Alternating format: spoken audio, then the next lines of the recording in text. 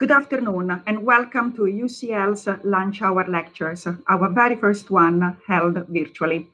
The Lunch Hour Lectures are a tradition at UCL since 1942, and despite the lockdown, this activity continues today as an expression of UCL's commitment to sharing research with the wider public. I am Professor of Chemical Engineering at UCL and Director of UCLIST, our new campus at the Queen Elizabeth Olympic Park.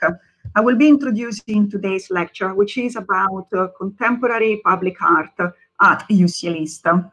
We opened our new campus in 2022, and it will bring together academics and students from 8 faculties across UCL. Through public art, we have been growing reciprocal relationships with the local communities in the east of London by connecting researchers with artists through the PSRC funded Trellis program. It is about this that Sam Wilkinson and David Rickard will be talking to us about in today's lecture. So Sam has worked within the field of public art for 30 years for public and private clients, and her work focuses on the role that the artist can play in shaping our public realm. She has commissioned a number of permanent works, also and in particular on the Queen Elizabeth Olympic Park, where UCLIST is being constructed today. And David Rickard will join Sam. He's from New Zealand originally, he's based in London, and he was involved with the Trellis program that will be presented in the presentation today.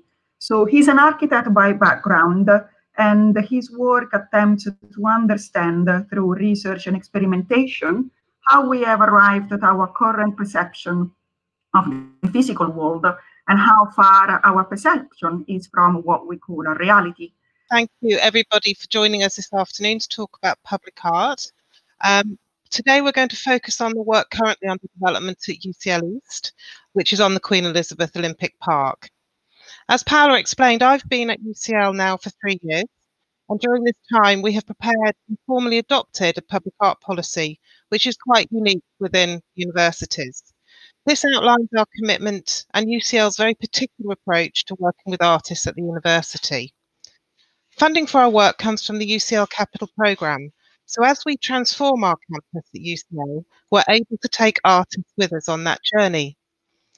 Public art can be a useful catch-all term, and as such is widely used, but the general understanding of the term does not mirror our approach to public art at UCL.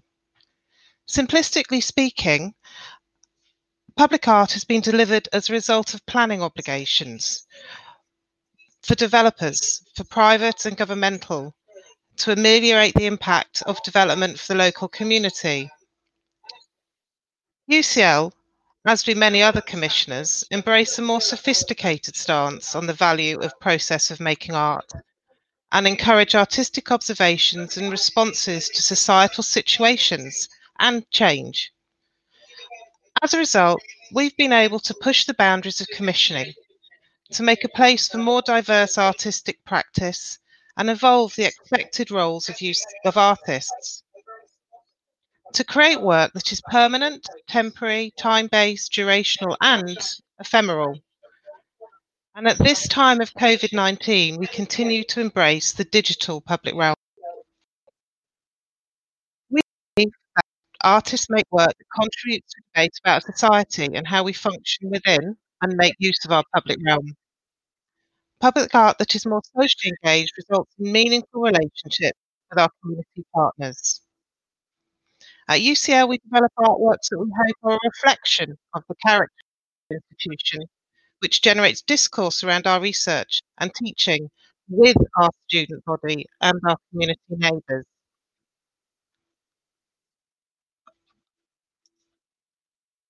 I'm now going to talk for a while about 2 commissions actually on the Bloomsbury campus. These were the first commissions we developed after I joined the organisation. These were for the new Student Centre on Gordon Street, which is next to our newly refurbished Bloomsbury Theatre. The centre offers over 1,000 student study spaces and a new front door into our campuses. For this building, we invited artists who have worked, or studied at UCL Slade School of Fine Art to express interest in making a work for the building. We were very fortunate to commission collaborative duo John Thompson and Alison Craighead. John is a senior lecturer at Slade, and Rachel White-Reed to develop works for the building. Both installations are publicly accessible and located at the heart of the new centre for students.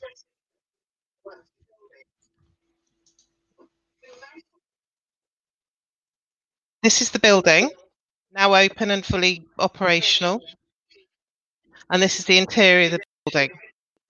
The first work by Thompson and Craighead was conceived as a response to the truly international community at UCL and to reflect on UCL's place in the wider world.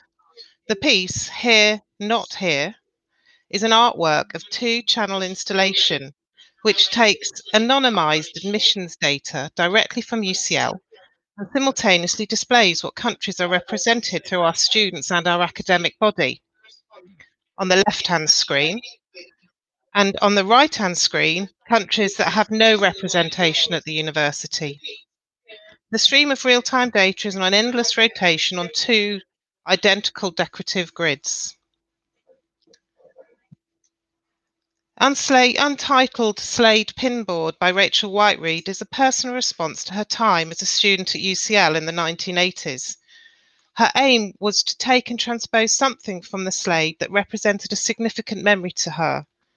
The archaic notice board at the bottom of the main stairs in the School of Fine Art is remembered as a central meeting place for students, lecturers alike, a place for information exchange, and I'm glad to say that the notice board is still there. For Rachel, taking the archaic notice board and setting it within a new building with its current communication technologies represented a duality that she wanted to confront. There is a range of other works in development at Bloomsbury, but at this time I'm going to focus on the work in East London. This is our campus in East London, and it represents the largest single expansion in the last 200 years of UCL.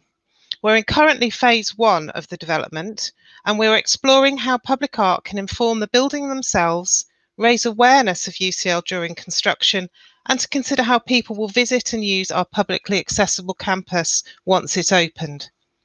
In phase 1, we have Paul Street, which is the tall building on our left, and Marsh Gate 1, designed by Lifschutz, Davidson Sandilands and Stanton Williams respectively. Paul Street West will offer student accommodation, academic research and teaching, and community and engagement use with retail and food and drink offers that will be open to all. And Marshgate, the building on the right, similarly has been designed to encourage wide public access to the large-scale atrium with cafe and community spaces. That's Paul Street West and Marshgate. The art programme continues UCL's commitment to interdisciplinary working and the power of dialogue. We are seeking to make visible the research and teaching of UCL, and in doing so build sustainable relationships with our local communities. How dialogue with external partners and communities informs and shapes our research and teaching and consolidates our positive presence in East London. Our programme focuses on establishing collaborative relationships with artists, academics, researchers, students and the local communities to the park. Public art is part of UCL culture. Within culture, we have teams of public engagement specialists who work with our research and academic community to support and develop innovative and meaningful ways to engage with wider publics. We have community engagement specialists specific to the East programme and public programmers who contribute to the thinking and planning on how we reach and engage people in our work. These teams all come together to inform and support the public art programme. The structure allows us to generally find ways of building collaborative partnerships with our local communities. Our plans are ambitious and we are committed to building the programme in an iterative and responsive way, and some projects will take the appropriate time to build themselves and grow through ongoing evaluation. The first project I'd like to share is Trellis, just entering into its second year. Trellis is a programme of work that focuses on knowledge exchange between academics, artists and communities. The project was the first instance born out of EPSRC funding and now also forms an important part of the public art activities. In developing Trellis, our first challenge was to think about how we would bring researchers and artists together. We wanted to offer open and experimental ways to invite artists and academics to create projects that were as meaning and valuable to all those involved, allowing a parity for ideas and experience to flourish. We did this through a series of matchmaking events. I won't talk too much about this as David will be joining the conversation shortly and he might share his experience a little. But through a process of blind dating, walking, talking and eating, 9 artists, researchers, partnerships presented themselves. Some funding was offered to develop their thinking, and then 4 partnerships were further funded to take their work to fruition in a public exhibition in the park in 2019. I'll describe 1 or 2 of these outcomes. The first project, by artist Amanda Lewin, who worked with Dr. Tsai Hui Tay and Lena Kirik, through the summer of 2019, this team worked with allotmenteers in East London. Portable urinals, designed and printed by Amanda, were given to allotment holders who were encouraged to consider the importance of homemade fertiliser. Hui's research is concerned with how water and sanitation infrastructure can be more sustainable, and equally the value of public participation in generating change. During the exhibition, Amanda made the sculpture inspired by the ravine goddess Artemis that hosted the urinals, and the team also organised events to celebrate and consume the fertilised and grown food created on the allotment during the summer. I should say, in describing all these projects, I'm perhaps not doing justice to the deep ideas and research that the projects reflected. The second project, called No Smell, No Dirt, No Trouble, was a multimedia installation by artist Lucy Harrison working with Effie Kostopoulou. Lucy makes work in collaboration with people who live and work in places she explores, and how the history of these places resonate in the present. And Effie, a doctoral researcher from the Bartlett School of Architecture, explores how physical spaces relate to local memory and culture. Here, the exhibition took the form of an audio work, film, text, and a book, which were focusing on the industries that once populated the Queen Elizabeth Park, from paint and sweet and jam factories. They explored colour and the meaning of colour and words that were collected through all histories and studies. And during the exhibition, they led quite a number of workshops about the historic use of plants and flowers. This was exhibited in the Last Drop Cafe on the Queen Elizabeth Park. The third of the 4 projects is called Point Patterns, a collaboration between artist Alison Turnbull and Elsa Arcote, a theoretical physicist and flamenco dancer. It was a joint investigation in factal patterns, mapping on colour coding, urban systems, and they worked through drawing, dance, film, and central for the work was a film by Hugo Glendinning. This was an incredible collaboration that evolved, where the Siobhan Davies Dance Company and a range of different professionals all came together to explore the intricate findings of the research between the artist and academic. The 4th project, I'll leave David to talk through. I want to just say that evaluation on this project has been vital, and we've made a lot of learnings from it. And as we launch Trellis 2, we are developing it in response to that learning. It's notable to say that though we've just launched Trellis 2, our launch has taken place just before the COVID-19 outbreak, and many of our submissions were clearly reflective of the situation, and their work and proposed work is shaped in a way to consider the impact of the lockdown of people's lives, and are being developed in a way that we can still ensure community engagement will form a vital part of each project. I feel really hopeful that the artist research partnerships will result in some very important reflections, give voice to people during the crisis, and contribute to learning about the pandemic for the future. I should also add that Trellis will be an ongoing programme during the construction of UCL East, and this Trellis 2 will be launched in spring 2019. A project which is well into development and similarly affected by the situation that we're all living in now is a project called City Mill Skate. This is an 18-month-long artist academic research project led by Dr. Esther Sayers and artist Sam Griffin, with further academic partnership with Ian Borden of the Bartlett School of Architecture. This research project focused on skateboarding as a method for community and cultural engagement. We see skateboarding as a highly dramatic activity, a new sport in the Olympic Games, and it is also for many a very important area for culture, fashion and art, but with health and well-being at its heart. The arts play an important role in its representation, and we are exploring skateboarding as a sustainable mode of transport and as an activity that can contribute to a wider understanding of how we use our public spaces. I should say, very importantly, City Mill Skate is not about building a new or singing or dancing skate park, but about how the skateboard community can contribute to thinking about our public realm becoming skateable with sensitivity to and in partnership with other users of the public realm in a very democratic way. City Mill Skate has an established community partnership that expands diversity of age, genders and different communities in East London.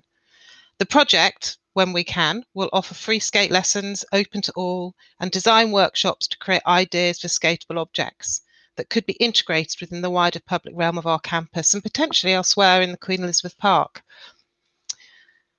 City Mill Skate continues in these uncertain times, and a design work with communities is ongoing. We have just launched a free skate.kit and a model kit for not the real thing, and to ensure continuity of ideas and development. A website is already in development, and we have a live Instagram page, which you see a few images of here, and we continue to grow our community. I'm keen to invite David to speak now, but before I finish, two further and very significant commissions are under development at UCL East, and I refer you back to the two images of the building of Hill Street West and Marshgate. We are currently in extended artist selection processes for these two buildings, and we are inviting artists to establish collaborations and research projects with our architects and academics, with a view to making permanent installation within the primary public spaces in these buildings. We anticipate that these works will become focal points and important contributors to how people use the buildings as students, staff, academics and visitors to UCL East alike. I will be sharing updates on these projects as they progress on the UCL East and UCL Culture Public Art websites, so please do watch this space and hopefully we can share more information as the programme evolves. David will talk a bit more about his time on the Trellis project. But I hope that what we've shown is that the work that the artist did in the year one has set some really strong precedents and methodologies that we have embraced within the UCL East project team. And as we move into phase 2 and the ongoing Trellis programme, we'll be looking for more and more ways that this work can be embedded and become a more significant part of UCL East and its future. And hopefully when we go into later phases of UCL, all this thinking will be able to be embraced and taken forward as we develop the campus. Hi, sorry, I'm so sorry. I'm having terrible connection problems here. However, I hope that you're doing a sterling job there. I'll talk forward a little bit about the project from Trellis last year, which was in collaboration with Tony Kenyon, a professor of nanoelectric and nanophotonic materials, researching incredible areas such as neuromorphic materials and self-assembling nanostructures. It was also in collaboration with Beyond Sight Loss, a community group from East London, helping people who have severe visual impairment and those who are blind as well. So it was a combination of collaborations.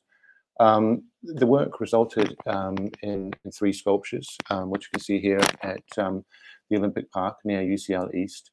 And I'm just going to talk for a few minutes about the journey and the process that arrived at these sculptures, and we'll come back to them at the end. Firstly, through various works, I've collaborated with different scientists on different projects, but with Tony, I was absolutely fascinated with the research which he's doing, but also the newness of it. I mean, it's really only in the 1980s that nanotechnology leapt forward as a branch of science. And that was really due to advances in technology and in particular microscopes. The issue being that below a sort of 400 to 700 nanometers, we're beyond the visible spectrum of light. So we're beyond what can be perceived with any optical microscope. And so looking at that and just thinking at this diagram about scale, as we go down through, the largest scale on this is 1 millimeter, and we're going down, the human here around 100,000 nanometers in diameter. And going down further and further, we go past the visual spectrum, and then we're into the scale of viruses and DNA. And I had a quick look this morning, in fact, to sort of out of current reference, the COVID-19 virus is around 120 to 160 nanometers in scale, so slightly smaller than the wavelength of blue light. So it was looking at this threshold of what we can see and what's beyond that. And looking at this in particular with Tony's lab, we were looking at the atomic force microscope, which was first used in the 1980s, the mid-80s, and the way in which it gets around this issue of not being able to sort of engage optically with something is to touch it. And it uses a little, it's like a stylus from a record player almost, but an incredibly fine scale to move across surfaces, to pick up variations in those surfaces by rubbing or tapping the surface. And then using a laser to measure those variations, it takes the information to build a picture. And for me, this had a great sort of analogy and reference to the way that in which visually impaired people build an environment through touch and through tactile perception. Here, obviously, the image with Braille, but also within the urban environment in which we rely on touch to build a picture. And so that brought together this sort of reference between technology and science and actually our perception of place and spaces and materials. And in terms of materials, we really kind of dug into the history of the site, and we're thinking about some of the past industrial uses. And there was a copper mill in Copper Mill Lane just further up in the Lee Valley from the site, which was working with the production and refinement of copper, but also copper as a material which is sort of completely interconnected between all of us just today in modern society. It really empowers our cables and electricity. It's connecting us with this talk. And it's also embedded within the atomic force microscopes and processing the data to build those images. Copper also has another element which is fascinating in the sense of its material surface. When it's touched, it corrodes, leaving a trace of fingerprints and touches on that. So it's really kind of taking a very physical relationship to touch and mapping that back. So we took a very highly mirror polished sheet of copper into the lab at UCL, and we scanned it with an atomic force microscope at the scales equal to yellow, red, and blue light. And those are 400 to 550 to 700 nanometers.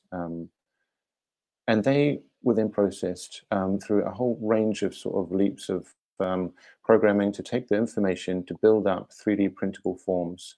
And we printed out a number of swatches which were randomly scanned from that single sheet of copper at each of the 3 wavelengths for red, yellow, and blue. They were then brought into the studio, and we worked with Beyond Sightless, the group, and there was a number of visually impaired and blind participants who came and collaborated on the project. They took these samples and they assessed them, and it was a process of using touch, obviously, to critique each of those samples, to think about them in terms of the texture and the form. So through tactile engagement with them, they decided which were the preferable ones and which were the least preferable ones. And incredibly, there was complete consensus throughout the day about which would be the preferred samples, which would become the sculptures. They were then printed up large. They were printed up to the scale of 1 million times the original form. So going from, in this case, 700 nanometers for red light to 700 millimeters in perimeter form. And then they were finished with copper. So we returned to the original form. So here we've got blue on the left, yellow and red in terms of the scale and the samples. And they're copper plated on the outside to sort of bring them back to the original materiality. And they were then placed in the park, and they were placed, which was accessible to engage with. They were placed on copper, highly polished copper sheets, reflecting those forms back into the material, but also picking up the engagement of people as they touch and walk around those works. So the work was kind of a loop. It was sort of looping back and forth between the tactile process of technology, of collaboration with Beyond Sight Loss, and then also the public itself. And here, the last image I have Bridie, one of the participants and collaborators from Beyond Sight Loss, engaging with the work at full scale after being involved with selecting the forms in the studio for production. So thank you. I hope that all came through smoothly, because I'm having a little bit of terrible glitches with technology, but thank you very much. Thank you very much, Sam and David. I would like to thank Sam and David very much. So now we can open the floor for some questions. And I can see that some have already been posted on Slido. So Sam, there is a question which I will direct to you, which is about the involvement of the artist in future commissions. So how does this happen?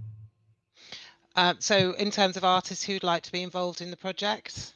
Yeah, the question is, how can artists get involved in future commissions? Right, okay. Yes, of course. I mean, particularly talking about Trellis, this year we did do an open call, and we tried to spread that as widely as we could within all the arts mechanisms. And interestingly, we did have over 159 artists apply to be part of Trellis this year. That will be a process that we will engage with again next year, but we are constantly looking to build better knowledge and better relationships with artists and artist communities in East London, and all of our commissions are in some way offered to people through some kind of competitive process. We try and look at different ways of reaching artists. So in a way, the first and the best way of getting potentially getting involved is to make contact with me. We have a Public Art email address on the Public Art site, and I'm very happy to meet, talk, and hear about artists who are interested in working with us. Thank you. A second question, which I guess either of you, Sam and David, can respond to, is the following. How do you ensure that the artworks and their creators reflect the diverse community we live in and are inclusive and accessible to all? Should I go first?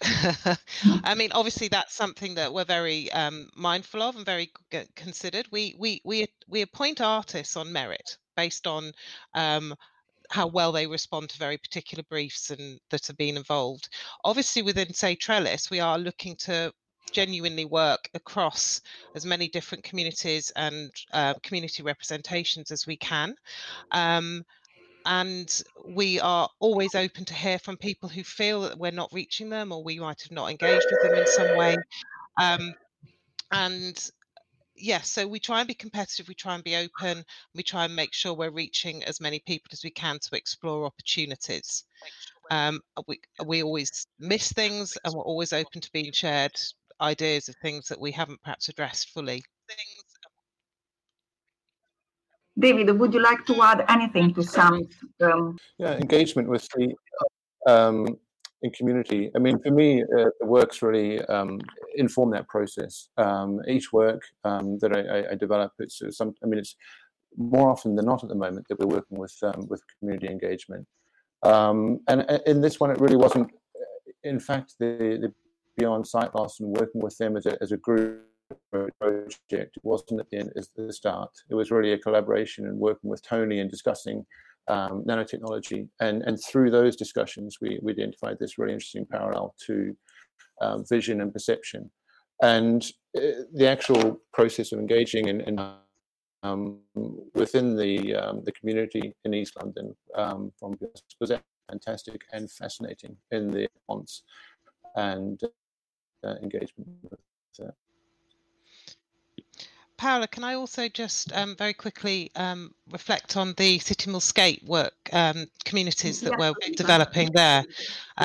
We have very consciously been aware that people of all sorts of generations skate, and women are learning, and young girls, but there is a perception that they're not engaged in the activity as much as young men, and we've been exploring those issues and looking at diversity across skateboarding.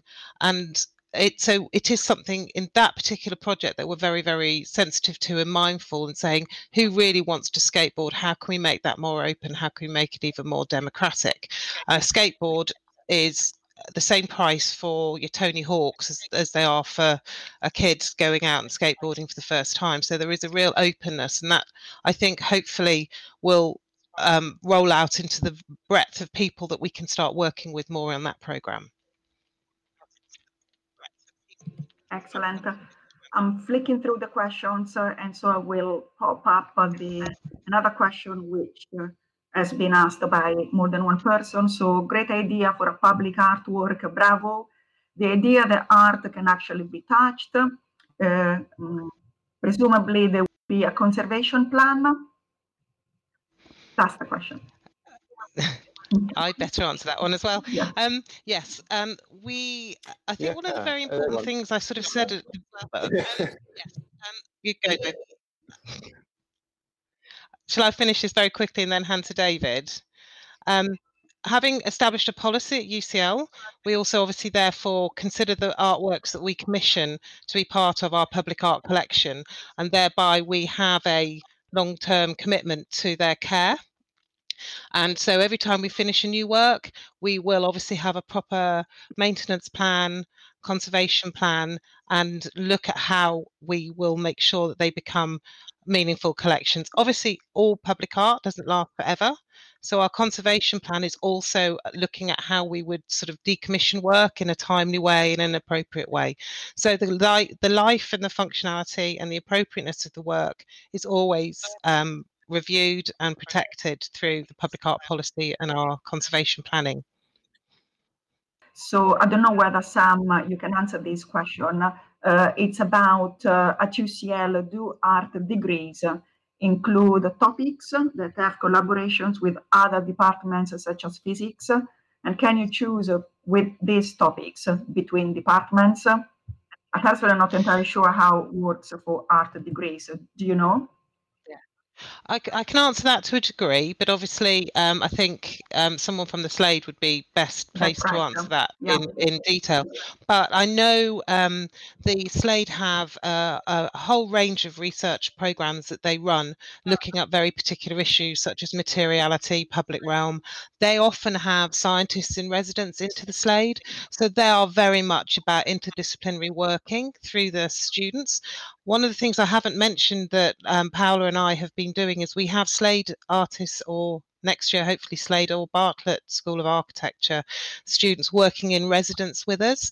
So I know the Slade is constantly developing opportunities for wider skills development and practice that isn't necessarily purely studio based. But in terms of cross teaching between different departments, I probably wouldn't be the best person to answer that, but we can find out the answer if people want us to share that after today. Okay, excellent. Thank you, Sam. And what you just said then reflects in part the next question, which was about how many public artworks are there at UCL East, and can you outline the cost for this project? So I assume that this is in relation specifically to the Trellis project, so the kind of funding that can be made available for public art through that. Okay, so at UCL East, we are looking at this programme of particularly, let's stay with Trellis, where we are generating lots of opportunities for artists and academic collaboration. Some of them will exist only for the duration of the project. Some of them might evolve and become more embedded within the development as we start to plan for opening. The actual budgetary opportunities around Trellis are, there's a significant, say, a third of the budget for the project comes from EPSRC, which is the Engineering and Physical Science Research Council. Their objective is for us to spend money and look at how we can explore the impact of collaboration and sharing academic research more widely. And the other part of the budget comes from the public art commitment that we have. So the first 8 or 9 artist collaborations that are identified through the networking that we briefly described are offered a £2,000 fee to explore further what that relationship might be, where the work will go, and what the particular areas of research are that they're going to start investigating further. And then at a point where they've reached a sort of some clarity around what their work might be, there's another stage, and 4 projects were selected and given a £15,000 making budget. If that work became more permanent or we develop it further, we will be looking at what other capital costs might be needed to give it more permanence. But the first year has been about the exhibition. Next year, we'll be looking at what the outcomes might be in a more iterative way. Excellent. Thank you very much, Sam, and thank you very much, David. I think we have now reached the end of this session. So I would like to thank you again for your inspiring talks and work. And I would also like to thank the audience for being with us today, and to remind that the lunch hour lecture continues. So next week we've got 2 sessions, one on Tuesday on mental health, and also one on Thursday on Our Planet, Our Health. It will be the second UCList related lecture given by Professor Kate Jones. Thank you very much, everybody, and enjoy the rest of the afternoon.